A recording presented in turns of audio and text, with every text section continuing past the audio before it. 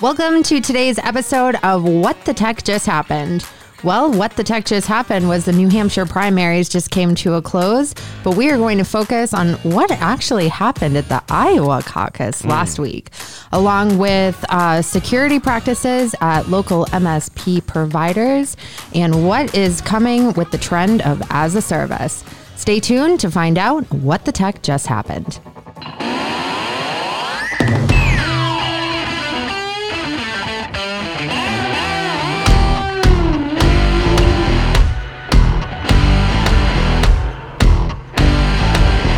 Rob. Good morning, Penny. How are you today? I'm great. How are you? Good. It's actually sunny today. It is. Another sunny day. Another sunny day we have today. A trend going. Yep.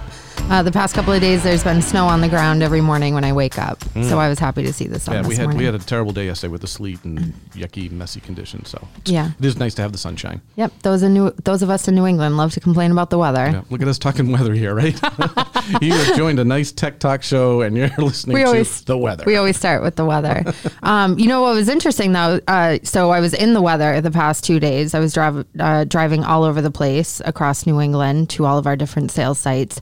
And I saw in New Hampshire yesterday, a lot of campaign buses. Yes. So I felt like I was on the road with every single candidate from the Pence truck to Amy Klobuchar. And so as everyone drove by, I waved. And that was my primary experience of the day yesterday. And then I went and voted. Oh, good. And I live in a fairly small town in New Hampshire. So pulled in, walked in, voted, walked out, 5 minutes. Yeah, I was surprised too. I went right in and was able to vote too. And I asked somebody a good friend of mine that works at the voting booths and asked how was the turnout. And they said it was actually really good, that it was steady all day. No huge crowds at any one time. So in and out, which is nice. Awesome. Yep. So I want to chat, or I think you really want to chat today about the Iowa caucus. Crazy. Chaos in Iowa. Yeah. So because we are a tech show and this is what the tech just happened, the reason we want to talk about it's very relevant around voting and the primaries and things like that.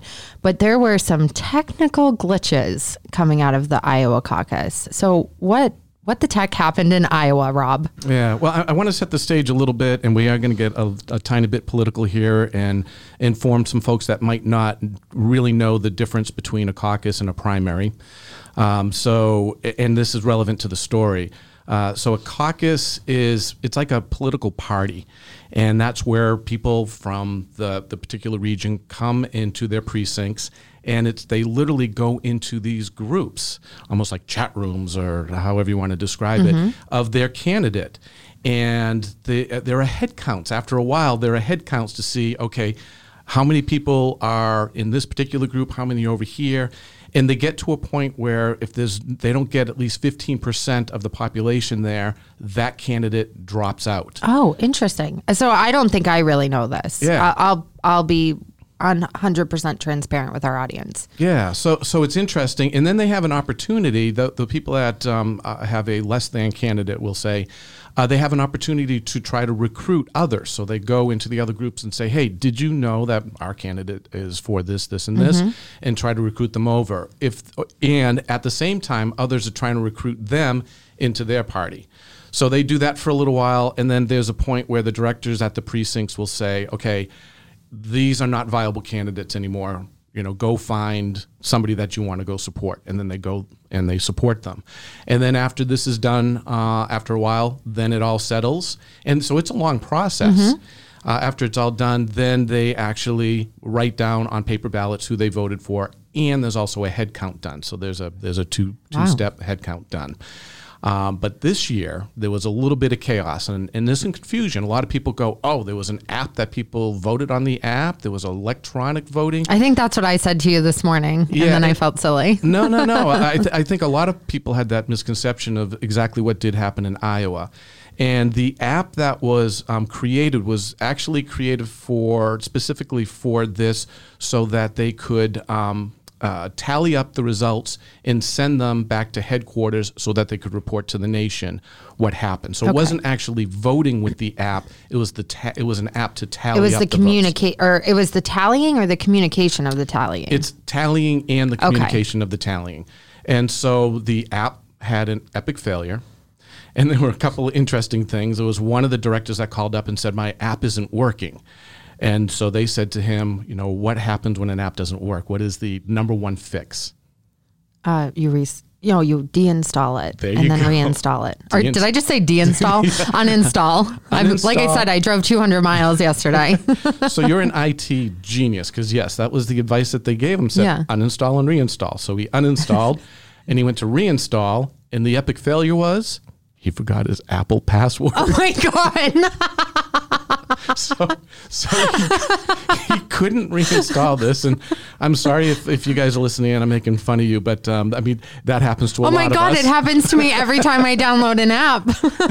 So that was a problem, and the app was just the entire, all the precincts. The app had an epic failure. Oh my gosh! Because they didn't have long enough to test it. So they rolled this thing out. They didn't test it long enough, and people really didn't have a chance to train on it. And that was really what the issues were with it. So it wasn't really the application itself. It was more user error, or a combination of both? I think it was a combination Okay. of both, but I think the app itself had some problems with Okay. it.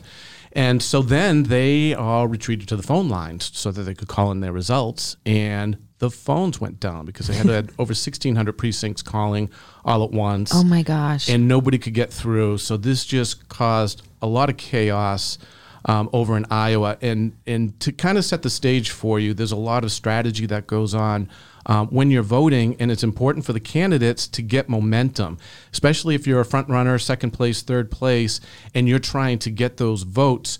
So as the results start trickling in, people that may have voted for a less than candidate may want to switch their vote and go into, the top 1, 2, or 3. Interesting. Yeah. There's a little psychology. There's psychology, into there's it. strategy, Yeah. and it's really important that these things run seamlessly. And in this case, there was a tech failure, and unfortunately, it caused a lot of havoc within the voting world. So when trust and transparency are the two main important issues, and that doesn't happen, it gets people scratching their head, and they're taking a real hard look at Iowa. Iowa's, stance in the world and being the first in the nation is important to them. They've been doing that for years and years. I was just going to say, do you know when it started in Iowa? I don't. I know that New Hampshire, I think they just celebrated their 100th first in the nation primary. And I don't know. I'd have to go back. I wish I had that stat. Okay, so Iowa's a caucus and New Hampshire's a primary. A primary. So that's what I was confused yesterday and again, I may sound uneducated not knowing all this, but I'm actually really surprised. And again, to be transparent, I thought yesterday was a Democrat only voting day because there was a sitting Republican president. It just didn't, not that I'm old, but I'm not fairly young either. It's just something I felt like I should probably know.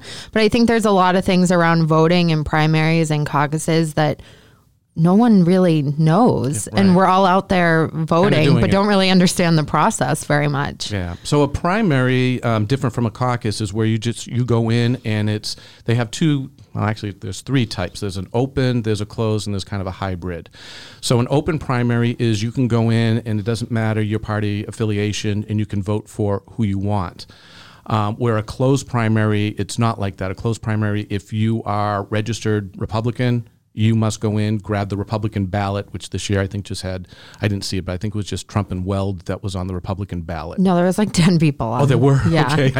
I'm giving myself away, but there was a lot of people on it. I guess I gave myself away too, didn't I? Oops. And look at how well we get along. Exactly. So, and then again, for New Hampshire, we're kind of a hybrid because if you're a registered independent, which I am, so I go for best candidate. Mm-hmm. And this year I happened to take the Democratic ballot because I wanted to make things interesting. Is independent the same as undeclared? Yes. Okay. Correct. Yes. Because I saw the station where you could move your status back to undeclared. Yeah, you kind of have to do that. So you have to declare for the primary. So that's again why it's so you declare and then you can switch back. That's right. So during the presidential election, you can vote for either. That's correct. Okay. Yep. So you go in and they see I say you're undeclared. who did you want to, which party are you going to be voting for or voting with? So in this case, I said Democratic Party. They give me the Democratic ticket, and that's all I can vote for. I can't vote Republican at that point. And then I make my choice, put it in, and then I have to go back and tell them I want to go back to being undeclared. So then they have a little piece of paper. I have to sign the paper, and then boom, I'm back to being undeclared. Interesting. And then I get all of the calls from both sides because they want That's my vote. really what you want, is you are looking to be schmoozed No. by the best candidate. Actually, no. But there you have it. That was, in a nutshell, that's what the issues were. I don't think that they're going to abandon the tech. They're just looking to roll these things out. If you start thinking about people that develop software programs like that, you think back on some of the other epic failures like healthcare.gov. Oh my gosh, yeah. Windows 8. Yep. iCloud. Windows 8. So they had to redesign Snapchat. So these epic failures happen. But usually not in a national a national election. Kind of it's okay if Snapchat needs to be redone, but the tallying system for the first caucus in America. And then you get all the conspiracy theories. Of course, it was the Russians that came in and tampered. Right. But it was not that. Sometimes there's just bad software development and there's bugs and that's the thing is, like you're saying, when you roll out a normal app and you have all of these users consuming an app, you get bugs reported. Here's what's not working. It's stalling. You can deploy that patch. You don't really have. They did not have that opportunity. Like a one-shot Nancy in Iowa. So I don't think that they're going to give up on the technology. So how long did it take for them to actually? Because I did hear, I heard a joke last night as the polls were closing that one of the pundits was saying, "Oh, it's very exciting. We're starting to get results in, unlike a few days ago when we just sat here and waited." Right. So how long did it take for them to actually start getting? I want to say it was a full 2 days. I don't know the exact timeline, but I think it was a full 2 days. So the thing that was great about it, and that this thing was perfect, is because they did have the paper votes as well as the head counts. So the results that did finally come in, they did get it right, but it took more time because they were relying on the technology for the tallying and the communication, which didn't happen. So they had to go back to the old-fashioned way, which is what they did, and they did get it right. So the results are accurate. So you don't have to worry about, oh, wait a minute, they must have missed something because in technology they must have the app had some voters that they didn't count for. So, yeah, it's so funny because I don't know how I feel about moving things to electronic systems. I feel it's the way that the world is going. This has been basically the theme of every conversation we ever have, is that technology will be the conduit for us to do all of these things like voting and that. But I don't know if I trust paper ballots any more than I trust electronic ballots. Well, it depends on the paper ballot, because if you remember the famous election, the hanging Chad, right? The dangling Chad, and so that's a different issue. And now that was actually one of the platforms that people are standing on is getting back to the paper ballot. These candidates are really forcing that we want everybody to go back to the paper ballot. There's only about 12 states in the union that do electronic voting. And they're saying that there's issues. And I want to say Florida was one of the ones that are doing electronic voting now. So after their disaster, they went to electronic. Don't quote me on that. I won't. I believe they're one of the 12. Someone just took that quote and put it out. I'm sure they did. Now I'm screwed. I find it odd in general that there's not a universal voting system. Right. Like we're voting for federal offices, like national offices. I don't feel like that should necessarily be a state by state differentiator. Right. They make the choice. Yeah. But we decided to do it by smoke signal down here. We will vote between the hours of 2 and 4 if you can get here. Oh, and you know what? I did want to mention that other thing too about the caucus. We were talking about the differences, and again, this isn't really technology, but it's very interesting. They're also saying that the Iowa caucus really doesn't represent the working person because number one, you can't do absentee, and also you have to have the time to put in. I mean, this is 2, 3, sometimes 4 hour process. Yeah. So you're down there for a long time, and working folks can't necessarily do that. So it really kind of hampers how many people will get involved in it. And, so they're really starting to question that. And I think with this app problem, now they've got kind of two strikes against them where the nation is going, wait, let's take a second look at this. So, it's interesting. Yeah. No, thank you for that lesson. Sure. Because I think that was good to know. And if I didn't know it, there's probably at least one other person that didn't know it, right? So let's switch gears a little bit, staying on technology. But as you know, I'm a huge proponent to as a service. Actually, this really ties into our opening around the weather. So okay, perfect. I was reading a really interesting article about the development of a new business for logistics as a service. So there's everything as a service. We've had guests on talking about managed print as a service, unified communications as a service, device as a service, software as a service, it's like X as a service all over the place. But logistics as a service, I thought was really, really interesting, but also seemed like a no-brainer, like the concept of it, a no-brainer, but the deployment of it probably very, very involved.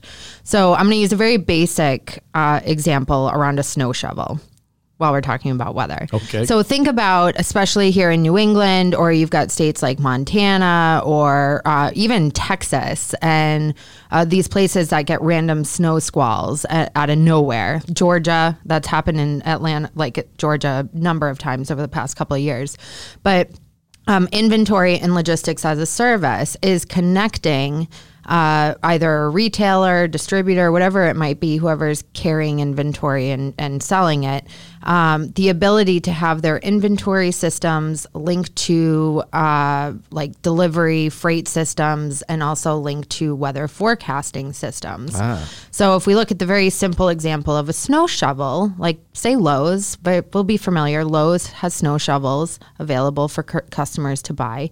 Through logistics as a service or inventory as a service, it would actually scan your inventory and say, okay, it's February.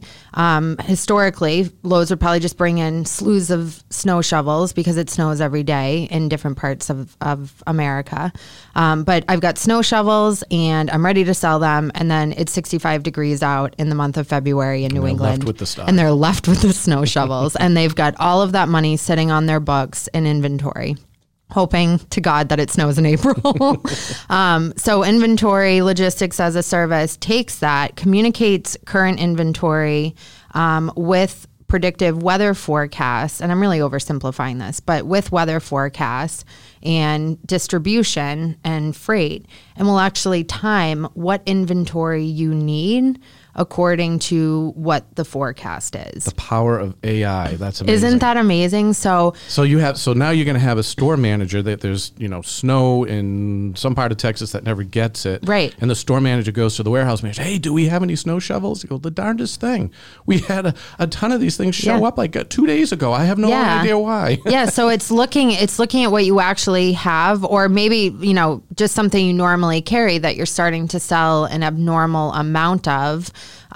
It's reading the patterns of purchase and behavior, and even looking at delivery and weather forecasting for transit. So not just like that's the machine learning part of it. Yeah, not just predicting like it's going to snow, you need this, but there's a massive snowstorm in middle America and you're transporting something from California to New England. You need to leave 6 days sooner in order to get that truck through that storm to get the inventory on time. So the whole logistics channel. The whole logistics, the whole logistics channel.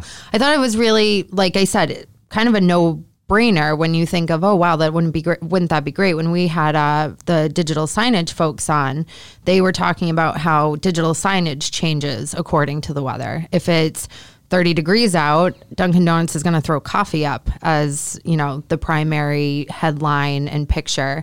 But if it's 90 degrees out, an iced coffee or a frozen lemonade will go up there. So I just thought that was a neat tie back to this whole as a service business, that now seeing stores and distribution start to automate their inventory and their logistics. So they're not managing it one by one. The power of the weather service, huh? Isn't that really cool? That is very Now, cool. the only problem is how often are the weather people correct? Well, I think if there's a storm actually happening, Yeah. they're trying to predict the storm coming in and maybe not. But Yeah, no, they're looking at hurricanes, snowstorms, major events, things like that, which usually are, predicted well enough in advance. Right. But interesting stuff. So very interesting. And I'm assuming that it's a fairly new company service that started. They just got an influx of cash to really deploy it. So I don't know if it's going to have like international reach. Like if you are, you've got stuff that's coming in, like say a device manufacturer has freight coming in overseas. I don't know if it's going to link those kinds of systems. But we will see. It's going to be the applications. The dawn if of a you think new about day. are kind of mind blowing. Yeah. Can't imagine people not tapping into that. Yeah, I thought that was pretty cool because I live and breathe anything as a service. Anything I Yes, do, you do. Everything I do not have to do myself. You are as a service maven. Yes. Also a social media maven. So while we're on the topic of as a service, super relevant managed service providers are in demand in this new wave. Everyone's kind of coming out with their new solution, how they can help people. There is a recent case, and I don't even know if this person would be considered a millennial or a Gen. What's the lower? Gen Z. Gen Z. I always forget the lower one. Yeah. I shouldn't. It's the last one on the alphabet. How old is he? 26. 20. I believe that's millennial. Okay. 'Cause my daughter. Oh, really? My Okay. daughter's 26. She's a millennial. Okay. So a 26-year-old IT guy at a MSP. I won't name names. We'll be kind. But I found this article on crn.com. They had, he worked in their IT department for the MSP provider. He worked under an alias on the dark web called Wozniak. Okay.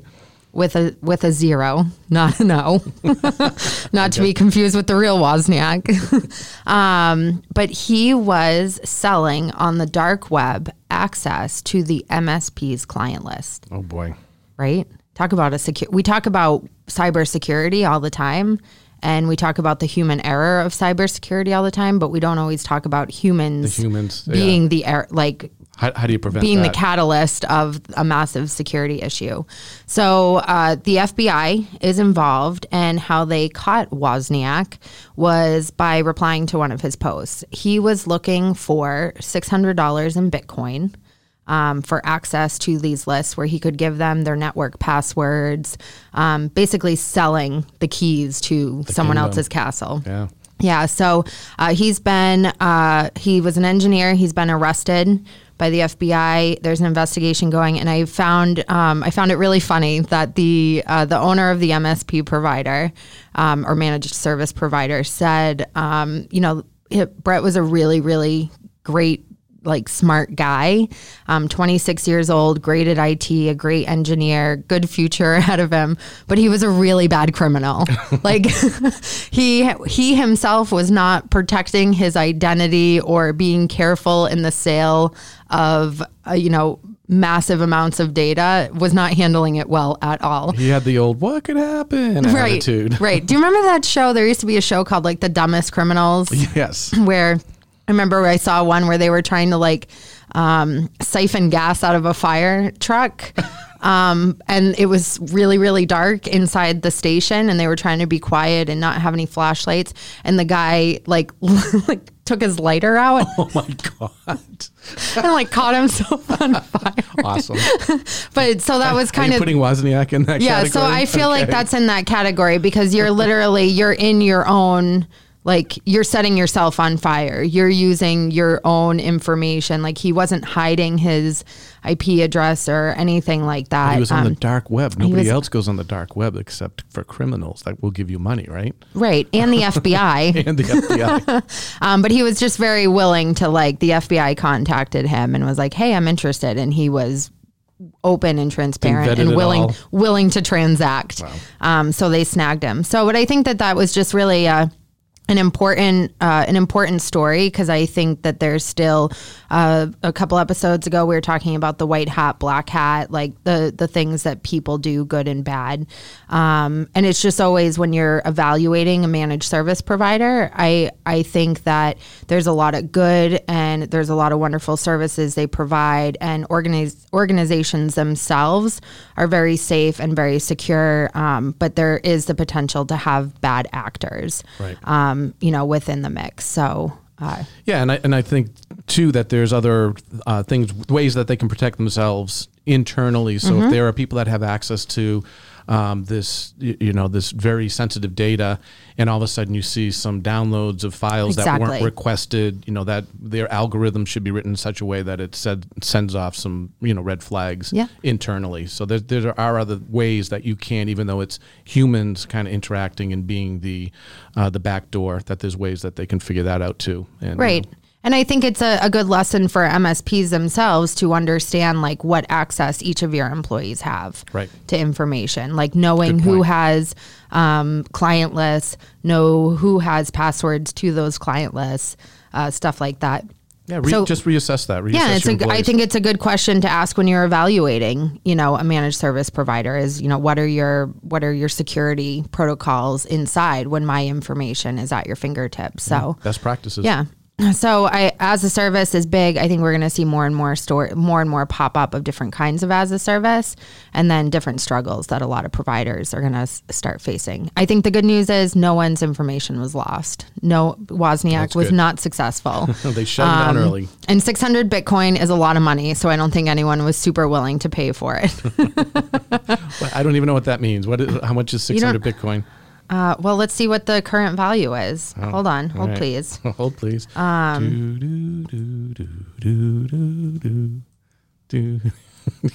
going. Keep going. Yeah. Actually, that is a lot of money. 1 Bitcoin equals 10,386 United States dollars.